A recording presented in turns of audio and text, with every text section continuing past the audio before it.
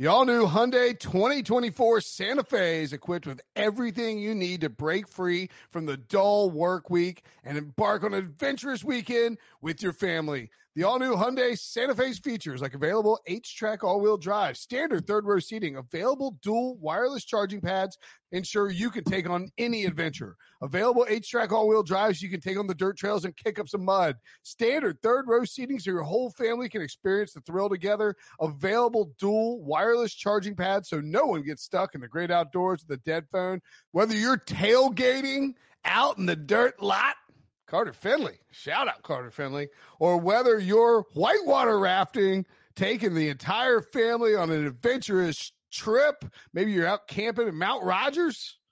I used to go as a kid. Wish my parents had a Hyundai Santa Fe. The Hyundai Santa Fe is perfect for your family outing. Learn more about the all-new Hyundai Santa Fe at HyundaiUSA.com. Call 562-314-4603 for complete details.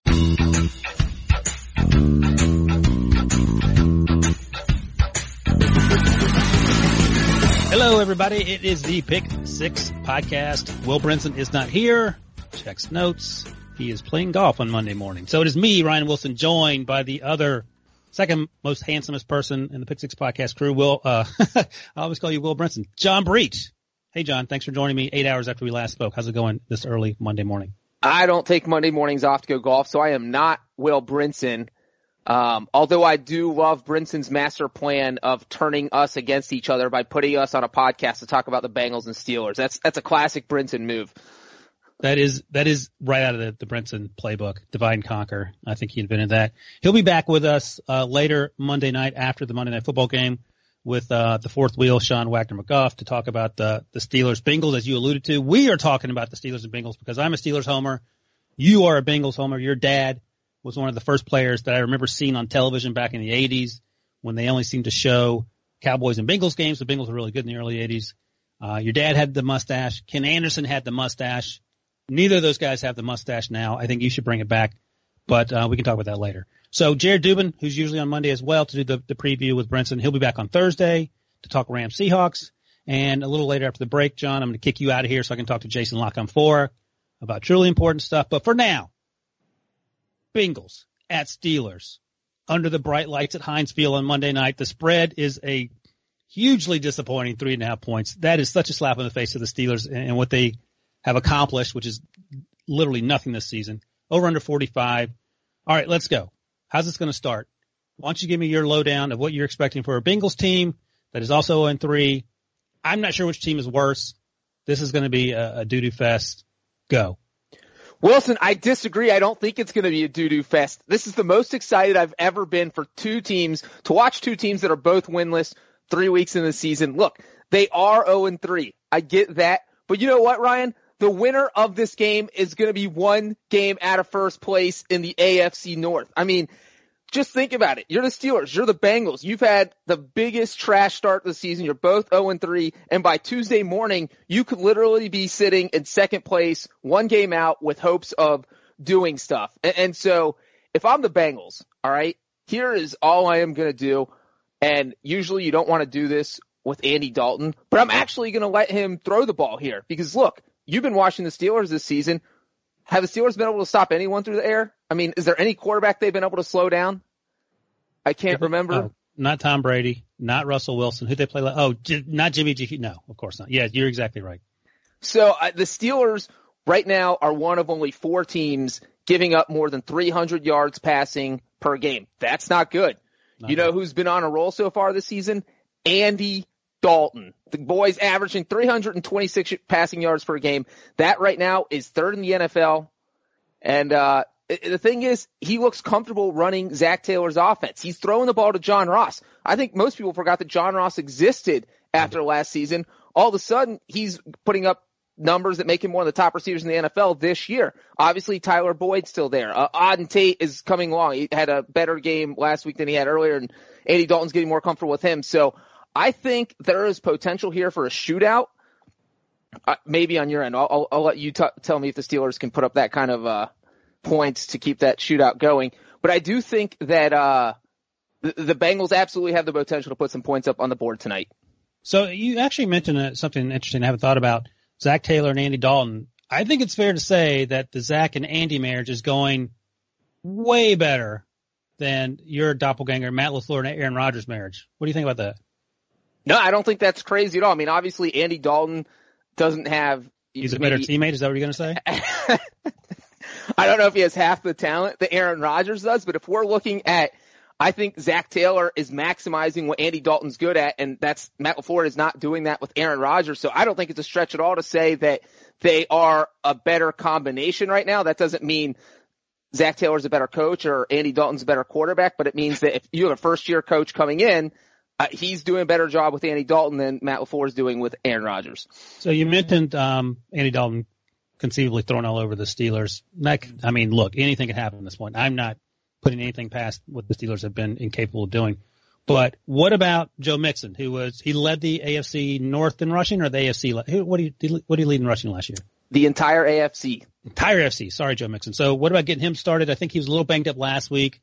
He could obviously be a huge part of helping the Bengals get their first win.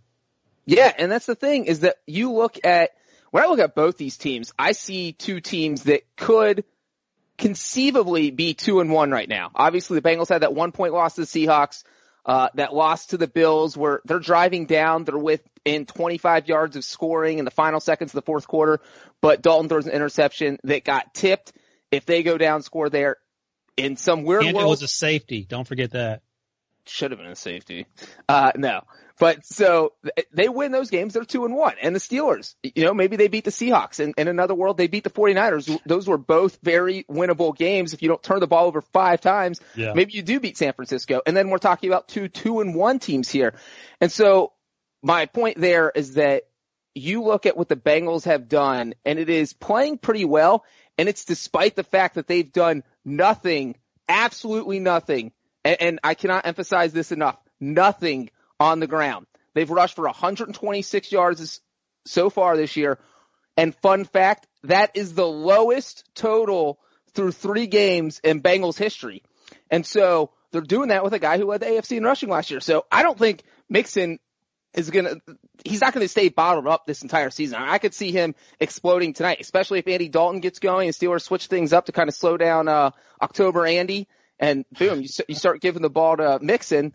So I just think the Bengals are I don't know if they're going to win, but they're going to put up a lot of offensive yards tonight.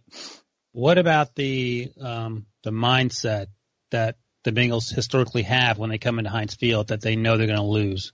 Andy Dalton has won there before. Houshmandzadeh wasn't there Andy Dalton wasn't there when Houshmandzadeh rubbed his feet with the terrible towel, was he? No, I don't think so. I think that's different. Yeah. So that game, obviously, they came in there and won. That was in the early 2000s. I know that Andy Dalton's won there in the past, but historically they do terribly there. Any chance that changes? Well, Ryan, I didn't even want to get to this fact because it always makes me sad, but it's not just playing in Pittsburgh. I mean, this is a primetime game. I am talking about Andy Dalton put up big yards in primetime. That never happens. Nobody collapses faster in primetime than the Cincinnati Bengals. It's not just playing in Pittsburgh. Since 2013, the Bengals have not won a road primetime game. They are 0-9. So this isn't just like some myth that the Bengals just choke job on the road at all times in primetime. It actually happens. And to your point, Dalton's played in Pittsburgh 8 times, and he's 2-6. And he hasn't won there since 2015. So it's been that long. Okay. It hasn't been great, but in the 3 straight losses, 2 of those 3 were by 1 score. So it's not like the Steelers have been blowing them out. And also Ben Roethlisberger was playing. So it's a whole different thing with Mason Rudolph. So I would ask you, how do you feel about Mason Rudolph and the Steelers offense going up against a Bengals defense that's giving up like 700 yards of rushing on the ground per game? I should point out, TJ, who's your daddy? That was 2005. So 7 years before Andy Dalton was drafted. I wasn't even close on that. Mason Rudolph. So 2 weeks ago, I said I was pretty excited about the prospect of just seeing Mason play because he's a young player, former 3rd-round pick. And he did pretty well in the second half of that Seahawks game that as you point out, they could have won that. There was that weird sort of pass interference call that sort of turned the game late in the 4th, whatever. Then he comes out in San Francisco, and he looks like you or me playing quarterback for the Steelers with no preparation, and we're only allowed to throw left-handed. So I was a little troubled by that. But I took some solace in a couple things. Number one, that 49ers defense is really, really good. Number two, I'm not sold that Randy Fichtner, the offensive coordinator, is doing what is in Mason Rudolph's best interest. Fichtner did say this week that Mason Rudolph has to throw the ball down the field. He can't be afraid. He has to let it rip. So we'll see if that changes the defense, and since he certainly isn't as good as the one in San Francisco, so we'll see if that sort of opens things up for him. And by the way, Brady Quinn said last Tuesday when Brinson and I talked to him about how do you make life easier for a rookie quarterback, what do you have to do as an OC, he went through point by point how you do this. So check that out on YouTube or on Apple Podcasts, John, and you can figure out how Mason Rudolph is going to beat the Bengals on Monday night. But I think here's the deal. Guys have to get open. No one was getting open. And look, we make fun of Antonio Brown for all the things he's done off the field. That is a huge problem for this team. Juju Smith-Schuster is the number one wide receiver, but he is struggling without someone like Antonio Brown opposite him. James Washington is not getting open. Dante Moncrief, he was supposed to be the number 2, didn't even dress last week because he can't catch the football. And it seems like if you're going to hire someone, you might want to see if they can do the job that you want them to do. We'll see if Dante Moncrief plays on Monday. I don't know if it matters. So also not helping, John, James Conner. You talk about Mixon not being able to get going. Conner's been worse. And he had a huge fumble in San Francisco that could have cost them that did cost them the game. It could have been part of that 2-1 conversation we were having earlier. So I mean, this spread at 3.5, the Steelers are giving the Bengals 3.5. Sounds about right. I would not be surprised if Cincinnati won. And I don't know what they're saying in Cincinnati after the 0-3 start, but I know what they're saying in Pittsburgh. It's that, okay, we're a play away. We have to stay strong. We're going to turn the corner. I'm not buying it. And I will say this. I feel like Zach Taylor through 3 weeks has outcoached Mike Tomlin. And you may have heard this, but I went to college with Mike Tomlin, so it doesn't make me happy to say that. I have very little faith in this team. I just want to see Mason Rudolph come out, throw the ball down the field, maybe throw 3 touchdowns to Nick Vannett, the guy this tight end they traded for 3 days ago. That's how bad things are. And I am seriously, I am interested in seeing Minka Fitzpatrick play again. He played pretty well in his first game after a few days of practice after they traded for him 2 weeks ago. He could be a difference maker, something they haven't had in a long time in Pittsburgh. So let me put this to you, John, as someone who's been a Bengals fan your entire life. Do you have more faith in the Bengals defense, if you can be objective about this, or the Steelers defense, given the sort of additions of Minka Fitzpatrick in the past few weeks? Ryan, I thought you were going to say, do I have more faith in the Bengals defense or the Steelers offense? Because I feel like those are the both total mysteries. The Bengals get diced up for 800 yards, but Mason Rudolph and the Steelers might only put up 50 yards of offense. Right, if, yeah, you can answer Randy that question too. No, but I mean, I would take the Steelers defense over the Bengals defense, absolutely, because you look at what the Bengals have done through 3 games. They've given up 168 yards per game rushing. And Ryan, let me tell you how bad that is. There's only 2 teams that are giving up more than 150. The Cincinnati Bengals and the Miami Dolphins. If your defense is ever lumped in with the Dolphins for any stat, I don't care what the stat is, that's not good, because the 2019 Dolphins are like the worst team in NFL history. So I don't have any faith at all in the Bengals defense right now. And I think that's a big reason why I don't necessarily feel comfortable picking the Bengals to win this game, is because they could give up 40 points. Yes, I know the Steelers offense hasn't looked great. It is the Bengals defense. You don't ever know. But the thing is, the question you just asked, would I take the Bengals and Steelers? The Steelers have given up 442 yards per game, which is the second worst in the NFL, ahead of only the Dolphins. And that's total. So this is just mind blowing. But I think I would take the Steelers. I think Minka Fitzpatrick looked really good last week. And that was something, a trade that, even though I know we knocked it a little bit, because if you're eliminated, why are you giving away a first round pick? But he absolutely made the Steelers defense better. I think you would probably agree with that. Yeah, absolutely. All right, let's go to player props. We'll start with my guy, Mason Rudolph, over under 238.5 passing yards. What do you got? I'm going to go under. I'm going to go under because I think they're going to take the game out of his hands and kind of feature James Conner and Jalen Samuels. I'm going to go over, and that's only wishful thinking on my part because I have no reason to say that other than the fact that he played well in the preseason. He hasn't played well since. He was okay in Seattle, missed some throws, but he's going to hit a couple long balls to James Washington, his college roommate or his college teammate, and early, and that'll get things going. All right, James Conner over under 67.5 yards. Way over. I think the Steelers should just hand the ball to James Conner until the Bengals stop it. If that means handing the ball off 87 times in this game, then do it. Don't let Mason Rudolph throw a pass if he doesn't need to. The Bengals are giving up 107 yards rushing per game. Just feed Connor, and see what he does. And I wouldn't be surprised if he hits the 100-yard mark. He needs to. He has not played well. I'm going to go. I'm going to push this. He's going to get exactly 67.5 yards. That's crazy, Ryan. I know, right? All right, Juju Smith-Schuster over under 5.5 receptions. I can't believe you just copped out of that last pick. It's not even statistically possible. I give half yards when I break down the film the day after. I'm serious. Serious about my job. 5.5 for Juju Smith-Schuster on catches. I think that Juju goes under. I think that, again, try and run the ball, and if there's one thing the Bengals are trying to do, it's stop Juju and make someone else beat him. And you just mentioned a couple possible long balls with James Washington. I could see that happening. Maybe Mason Rudolph starts to favor someone else. So I'm going to say 5.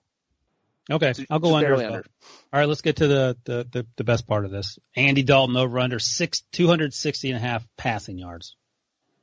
Andy Dalton fact, he currently has thrown a touchdown pass in 16 straight games, which is the longest streak in the NFL. We saw our boys Tom Brady and Patrick Mahomes both put up goose eggs yesterday. So it is Andy Dalton with the longest touchdown pass streak. This question is not about touchdown passes, though. I'm going to go over the 260.5. I'm going to say that he hits 300. I'm going to go under. And again, wishful thinking. We know that if the Steelers harass him early, sometimes he can crumble, especially under the bright lights at night. So hopefully they sack him a few times in the first quarter. And that's right for Andy Dalton. And also, it leads to last guy here in our play props. Joe Mixon over under 82.5 rushing and receiving yards. Ooh, over or under 82.5 combo total yards? Yeah.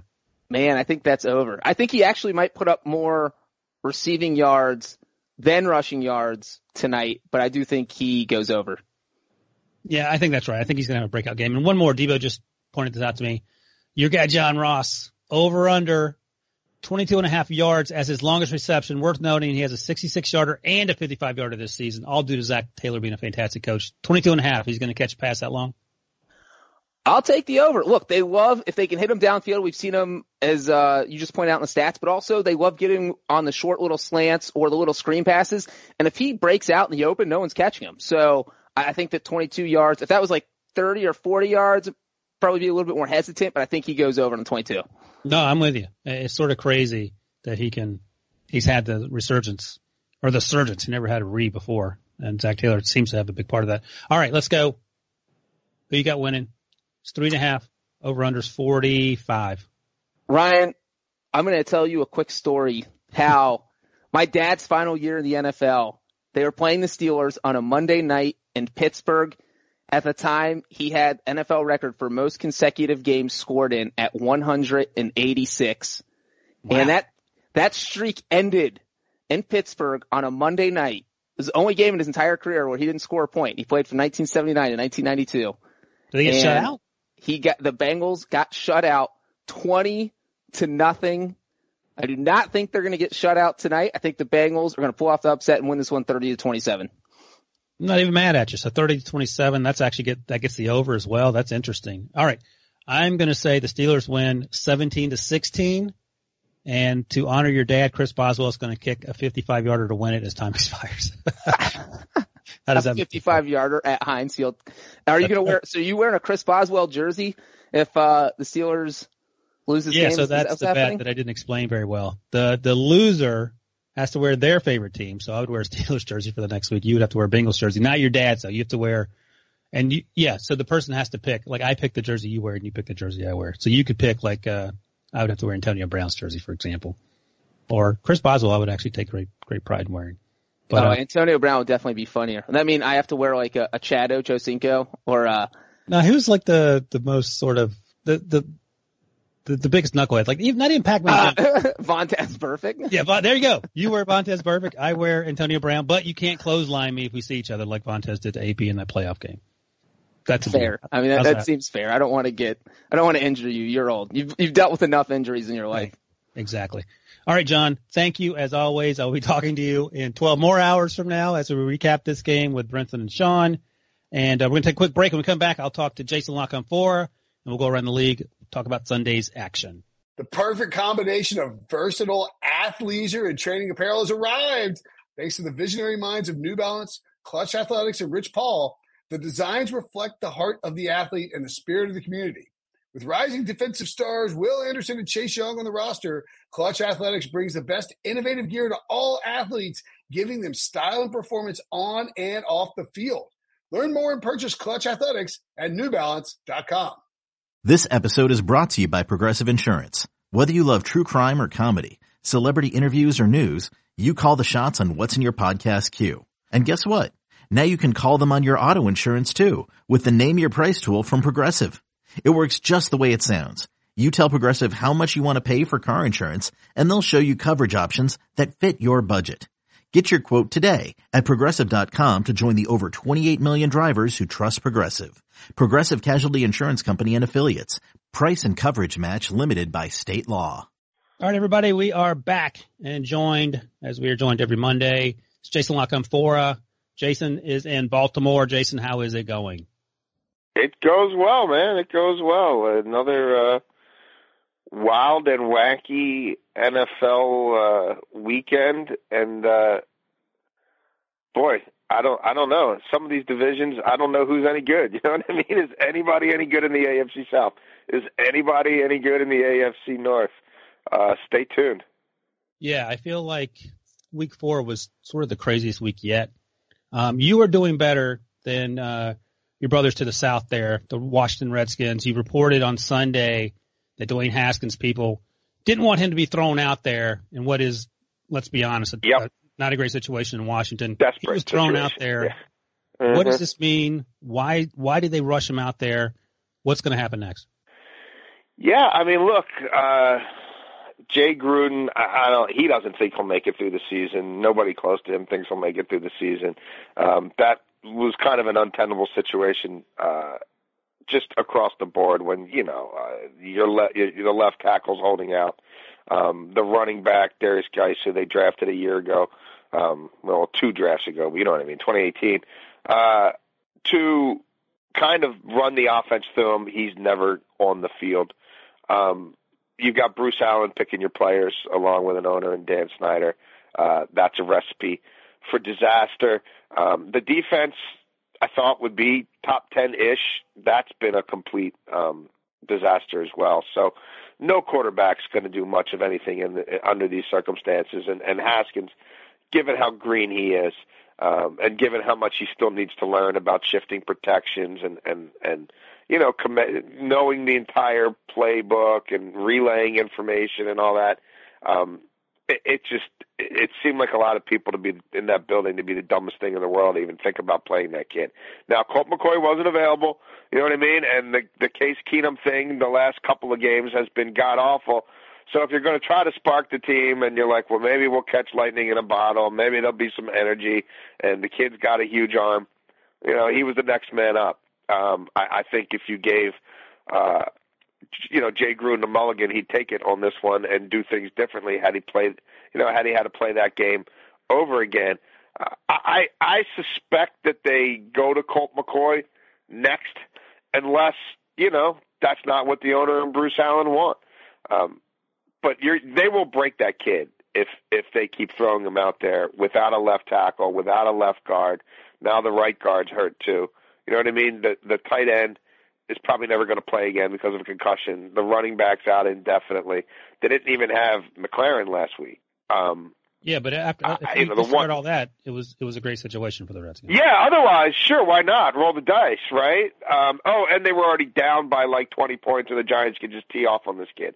So, no, but that organization and the dysfunction there speaks for itself. So I will make no proclamation about how that goes. But I've certainly laid out this scenario where a lot of people close to that kid have reached out, to the GM, Doug Williams, and others, and said, hey, we should be smart about this. The kid himself obviously wants to play. That's how it works. And a lot of people in that building think it'd be ridiculous to have him go out there as a starting quarterback. But at the end of the day, there's only really two people who are going to matter. It's Bruce and Dan. And if they decide that, you know what, well, Jay's not our guy anyway, and we got Kevin O'Connell there who we really like, and we want it to be his offense anyway, and we think he should start working with the young quarterback now, and we'll just have Bill Callahan as the interim, the interim head coach, and we'll get rid of Jay now. None of that would shock me either. So, JLC, you've been in the D.C. area, the Baltimore area forever. You worked at the Post for a while before you moved on to the national stage. But let me ask you this. So the Dolphins are a truly terrible football team. The Washington Redskins are a truly terrible football team. It feels like at least the Dolphins have a plan. You may disagree with exactly. They know who they are. Do the Redskins have any semblance of a plan? No. Nothing. But if they play Haskins, I do think the Redskins could give Miami a run for their money for the first overall pick. Even with Washington having better talent on defense, I think if you literally threw that kid to the wolves for an extended period of time, that they could give Miami a run for their money in scoring differential, losses. You know what I mean? Any negative stat you want to put together.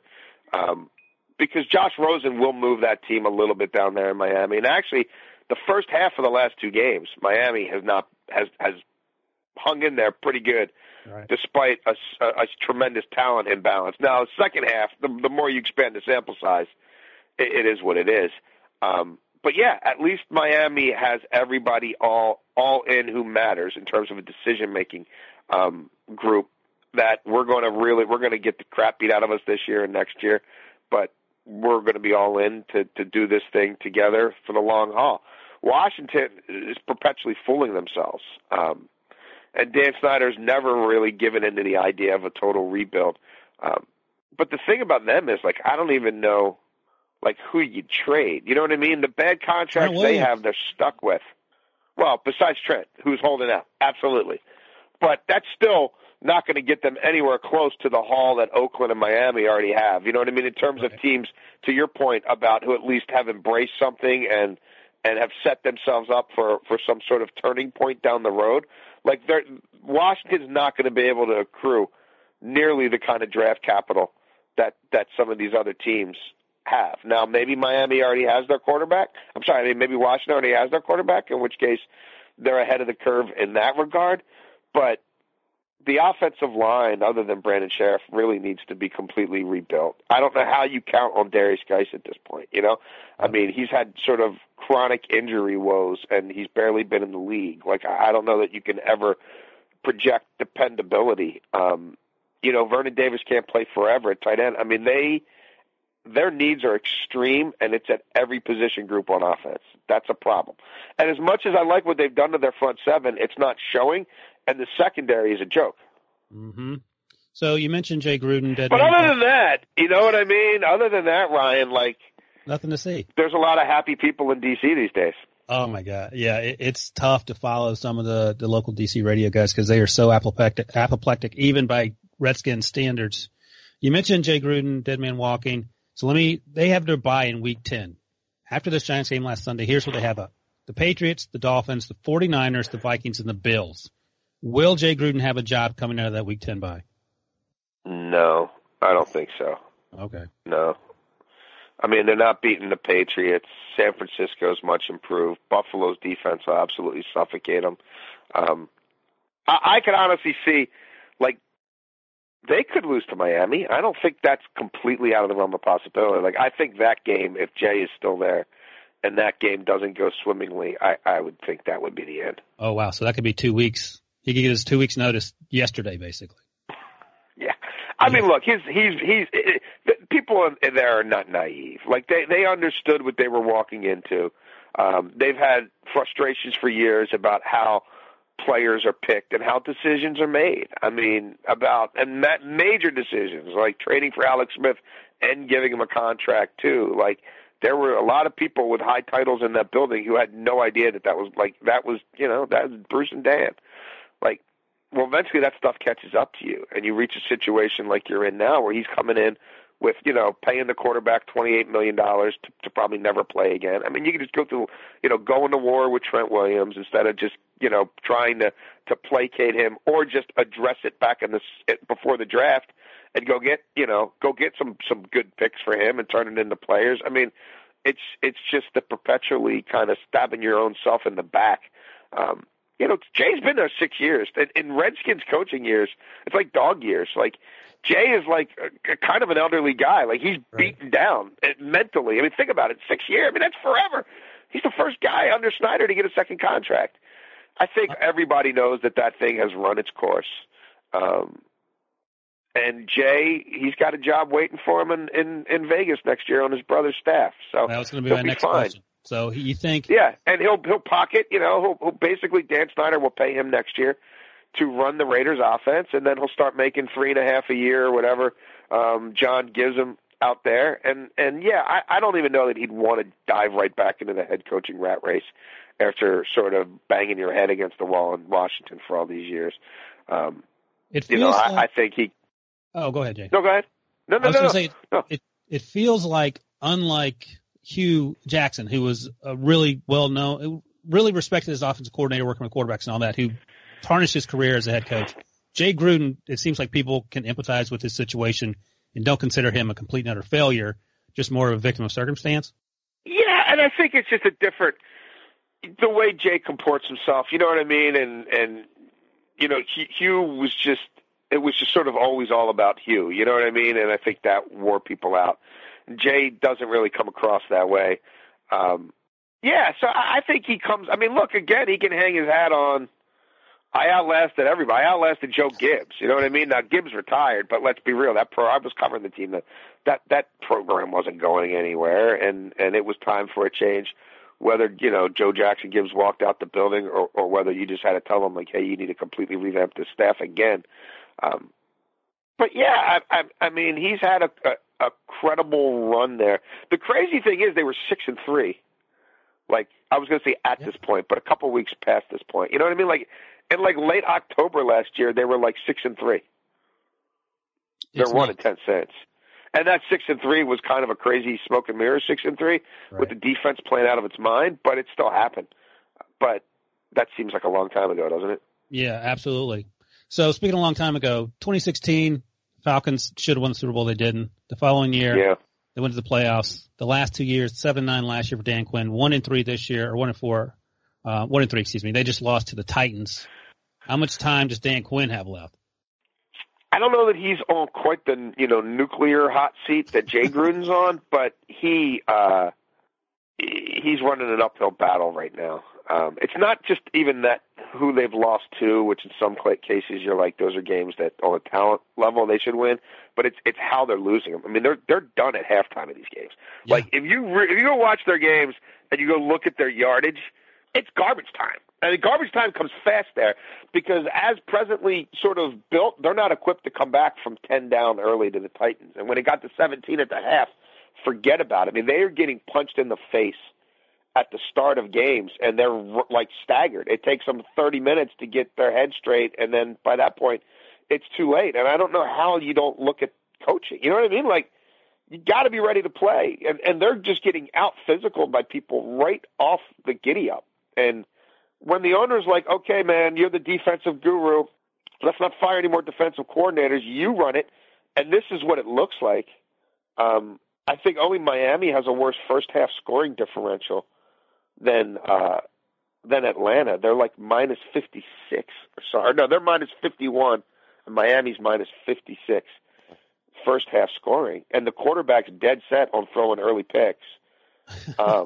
And you know what I mean? Like, shocker, Dirk Cutter is not reinventing the wheel with the Atlanta Falcons. Like that whole narrative, like, oh, well, he was really good with, Matt early in his career. I'm like, yeah, because Matt wasn't, making $80 million in the first 2 years of his contract back then. Like, it was a different construct. And, they ran the ball better. And I mean, there was a lot of differences. Like, no, now it's all on Matt. The offensive line is still a concern. I mean, they have enough talent to be better than they are. But I think they're telling us this is who we are. And you start looking at their schedule from week 7 to week 14. Like, they haven't even got into the meat of their schedule yet. They've got between week 7 and 14, I think they've got 5 division games, and that there are some teams that can play some football in that division. Plus, I think Seattle and the Rams. Yep. I think it's over, bro. Well, let me float this conspiracy theory by you. First put forward by our good buddy Will Brinson. So last 12 games against the AFC, just the AFC, Dan Quinn is 1-11 with the Falcons. So Brinson's theory is, and I'm sure he stole this from somewhere, is that Dan Quinn cannot coach against teams that he doesn't see regularly. That seems insane to me for an NFL coach.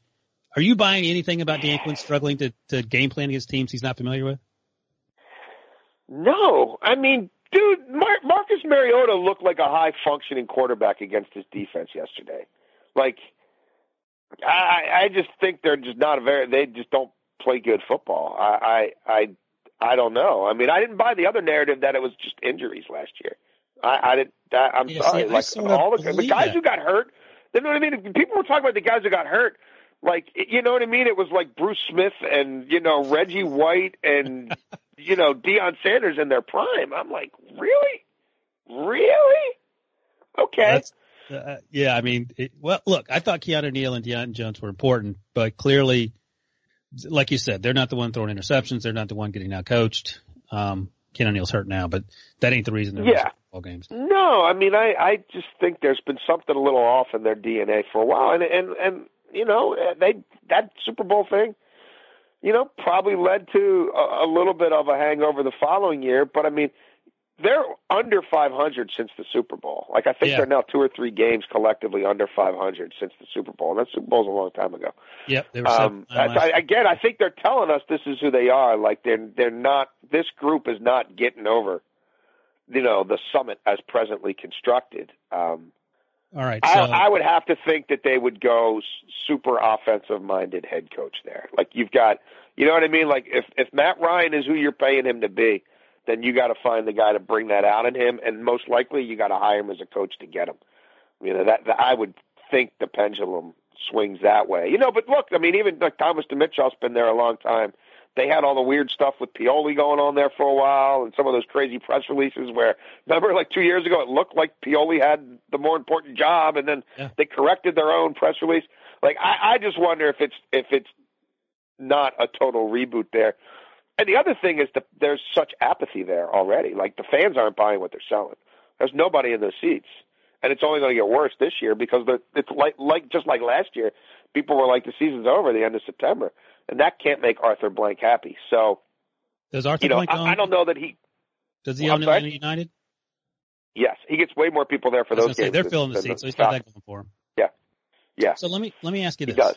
So one more. While we mentioned Brinson, though, real quick, one more thing. This guy's been trying to get Freddie Kitchens, I swear to you, every Monday since week 1. Desjardins can attest to this.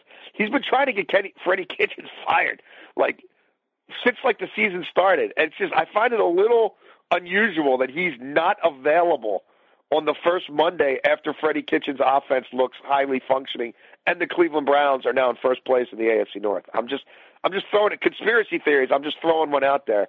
I think Brinson might be ducking me. Oh, you're going to love this. He's actually playing golf. That's what he's doing. I had to get up early. So he is ducking me. He is ducking you and playing golf for quote-unquote charity, which means he's raising money for his next toupee transplant. Let me ask you about another team and whether they are who we think they are. The Detroit Lions. I think last year I thought Matt Patricia was a clown. This year he has proved me wrong. Are you buying what the Lions have done so far? I am. I look at that whole division and I'm like, why couldn't it? Like, who they've got right now? They got the best quarterback in the division. You're looking for a hot take? I'll give you one. I'm not saying that he'll be better than Aaron every week, or that he is the better quarterback than Aaron Rodgers. No, he's not. But with what he's working with versus what Aaron's working with, and what the Lions' offense overall looks like versus Green Bay's, Stafford's doing a hell of a job. I mean, I think it's 9 touchdowns and 2 interceptions. The interceptions were pretty early in the year. Him playing like he did with that hip yesterday and running the ball at times, I'm buying it. Like, they all play defense in that division, and Detroit's defense is really good. And they beat the crap out of Pat Mahomes yesterday without Mike Daniels up front. I mean, they suffocated Mahomes in the red zone. They played him as well as I've seen, and they had him running for his life.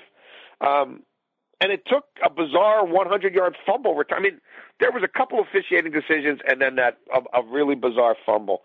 And saying all that, the Lions still had the lead with like 20 seconds left before Mahomes capped that final drive. I'm buying it. I am. Until I see that this Aaron Rodgers, Matt LaFleur thing is a beautiful budding rose, I'm not a full-blown skeptic, but if there is something in Matt LaFleur's resume that portends offensive greatness, I am very open to seeing it. Show it to me. Just find it, and I will. You know what I mean? And Green Bay's turnover ratio, I don't think is sustainable, and that's been a big part of why they are where they are. Kirk Cousins forgot how to throw the football entirely. I mean, Minnesota. I truly think Mike Zimmer would just run the ball or take a knee on offense every play just to get his defense back on the field. And Chicago, the offense looked better with Chase Daniel than Mitch Trubisky, but I don't think that's sustainable. And Trubisky will be back at some point. So why not? Why is it crazy that the Lions will be in that division till the end and could win it? I don't think that's crazy. Do you have any sense on when Trubisky might be back?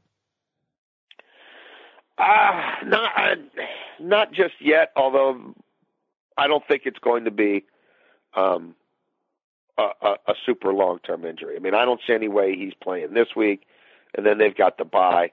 Could he come back shortly after the bye? We'll see what the rest of these medical results say, but based on sort of what I was picking up last night, I don't think it's going to be an 8-week injury or a 6-week injury or anything like that. So, and this is the case I've been making since basically week one. If Chase Daniel, we know that Matt Nagy loves him. He came over with Nagy from the Chiefs. He understands the offense. He is what he is. He ain't great, but he can run the offense probably more consistently than Trubisky. We sort of saw that yesterday. Yeah. Is there any sort of second thoughts, any thoughts in the back of Nagy's mind if Daniel is doing a decent job for 3 weeks, let's say, that he might stick with Daniel? I don't know that it'll get to that point. If it does, it'll be interesting. I don't rule much out in this league. I don't. And I wrote a column a couple of weeks back about the year of the backup and, sort of projected where I could see some other changes happening. And Chicago was one of the wild cards because of just what you said. It's just you're not going to get you don't get the extremes that you get with Trubisky. Right. You're never going to hit some of those high notes or even try to hit those high notes, but you know what I mean? You're running a lot more C+ and B- plays than you're running, D+ and F plays. I don't know, man. I'll be interested to see how it plays out. They did, Daniel played a couple of games last year. I feel like he looked better in the first one than the second one. He is limited, but man, with what they can do defensively. Right. Exactly. I don't know. My suspicion is that Trubisky's back relatively quickly after the bye, and then, you know what I mean? And then we get a look at him again. Okay, let me. All this does go into their eventual equation, though, of do they pay this kid or don't they? And if they do, Godspeed. Yep, Patrick Mahomes, Deshaun Watson. That's who Ryan Pace passed on. Let's turn to this, because this is like Groundhog Day for people who have followed Vontaze Burfict's career, not even closely. He tried to murder Jack Doyle. He was immediately ejected. So I want you to talk about that, but I also want you to talk about the hit by Patriots DB Jonathan Jones, who also tried to decapitate Josh Allen up in Buffalo. He was flagged but not ejected. Al Riveron gave a mealy-mouthed explanation that a lot of people weren't buying. What's your take on the Burfict hit and that compared to what Jones did to Josh Allen? Yeah, I mean, I think the play in Buffalo was a little more bang bang. I did feel like the Patriot defender tried to do something other than a kill shot. And look, with Burfict, you run out of second chances. I mean, he has an established record of behavior that is so egregious. It reminds me of Brandon Merriweather. After a while, I get like a visceral reaction to watching that guy play football, where it's just like you see it so many times and so many cheap shots and so many headshots, and you're like, just get him out of the game. Right. It almost makes you taste your own bile. It's just I don't know why would any coach want him around? Like, I get it. Paul Gunther's known him forever and his whole journey. He was with him in Cincinnati and all that, the Raiders D coordinator. But, like, why would you want to be associated with that guy? Well, he was in Oakland to keep AB from trying to punch Mayock. Yeah, right. I mean, I don't know. A lot of people don't want to admit mistakes in this league, so they perpetuate negativity by continuing to give people like this a forum. But I expect the league to discipline him sternly. I just wish. I just wish the market would speak. You know what I mean? Instead of the league office. And these coaches who are always talking about, doing the right thing and, you know what I mean? Like being a family and all the buzzwords you hear. Well, this guy's behavior runs counter to. I mean, these aren't isolated incidents. This is how this guy approaches his job every single week. And you are giving him an opportunity to maim somebody else by keeping them employed and sending them out there. Right. No, that's exactly right. All right, I'll get you out on this, JLC. So you wrote on Sunday that Jalen Ramsey, there were teams that offered 2 first-round picks. The Jaguars. At least one team did, yeah. One team, sorry, offered a couple first-round picks. It sounded like the Jags weren't interested because they could be potentially low first-round picks. What's the Jaguars' plan? Do they think that Jalen's going to help them? He seems disinterested. I mean, we know he had back/family issues this week. He didn't play. Is he going to play moving forward, or are they going to try to move on from him? And the first team that comes to mind after yesterday's games, the Ravens, who I think you mentioned before, could certainly use someone like Jalen Ramsey, especially after what happened to them yesterday. Yeah, I mean, this is not going away. They've tried to tell teams, oh, no, we really don't want to trade him, after engaging in trade talks for 4 or 5 days. But teams are going to keep calling. And he's going to be a problem. And he's not going to necessarily tone it down. He's going to keep pushing the envelope because he sees no future for himself in Jacksonville. He has no intentions of signing any extensions there. He doesn't think his career is going anywhere there. He doesn't trust Tom Coughlin. He's never really clicked with Doug Marrone. And once you tell a player like that you'll at least consider a trade, chances are you're going to end up trading him. Because, now he's thinking that the escape is near and that other payday is out there. And let's be real, like if you're Jalen Ramsey, who's a really good player, I don't know if he's quite as good as he thinks he is, but the bottom line is he thinks he's really good. And he thinks he has a chance to become more of a national figure and more of, when he's looking at his earning potential on the field and off the field and just sort of where he wants to play football and where he wants to feel important and be big. Like, it's hard to be big in Jacksonville. Mm-hmm. I mean, it's just, you know what I mean? Who's the last Jacksonville Jaguar player really had a national profile? You know what I mean? I mean, you could talk about Jimmy Smith and Brunell and some of those guys, Fred Taylor, but I always thought they were better than they were given credit for, but people kind of downplayed it because it was Jacksonville. Right. I mean, if you're talking about the difference between being a Philadelphia Eagle or, winning a Super Bowl with the Kansas City Chiefs or, going somewhere where it's a bigger city, it's a bigger profile and letting, and then being this, big man on campus there, it's just different. And I'll just go back to it. He does not see a future for himself there, which means he's going to be willing to do a lot to get out of there.